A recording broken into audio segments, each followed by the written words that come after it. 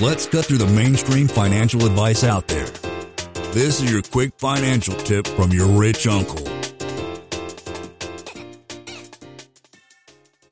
So let's talk a little bit about the downsides of this particular technique. And really there isn't, other than how much pain and effort and brain damage do you want to go through, like setting up like a little bit better aftermarket loan, if you want to call it. And this is why I ask people, it's depending how big your policy is. And I think average investors, a lot of investors are putting in maybe $100 a year for 6 years. So let's just say they have maybe $200,000, maybe even $500,000, but let's just say 200,000 because that makes the math really easy. Say they're getting like a 2% delta in that better rate, like 2% of 2,000 is, what is that?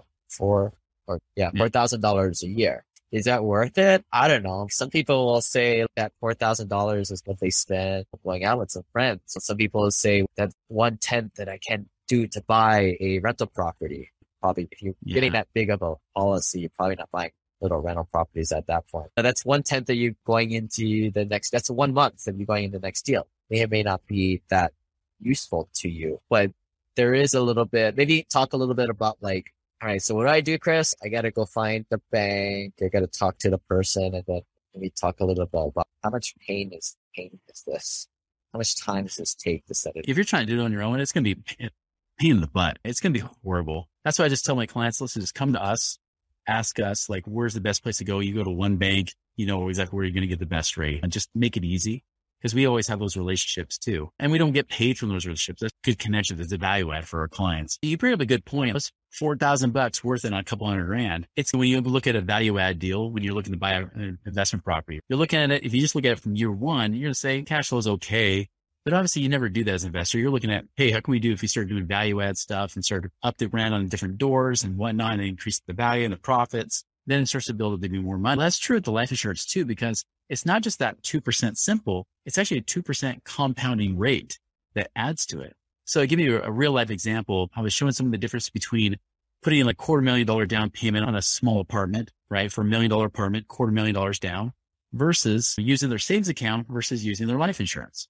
Now, if you use your savings account and you earn 0.1%, which is pretty decent right now, you earn 0.1% and then you pay taxes on that 0.1%.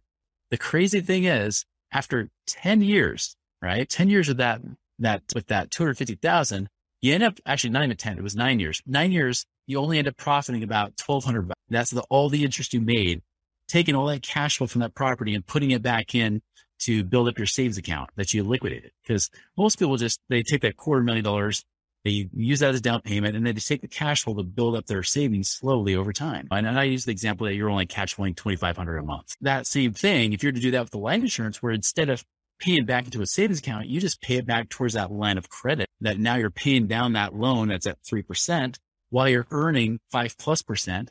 Here's the difference. Savings account earned about $1,200 interest. The life insurance in 9 years earned $145,000 of it. So it's about 100 times better, even though, it's like 0.1 versus 2%. It seemed like it's only 20%, but that compounding effect over those years is huge. And so it's a no-brainer when you think about it. If I'm going to make $1,200, I might as well make $145,000. Is that worth one time getting something set up, making it easy? And again, if you have team support, like with our team, it makes it easier because you're not in it by yourself. You're able to have that. Yeah. And it is, this whole financial journey is like, it's a game of inches.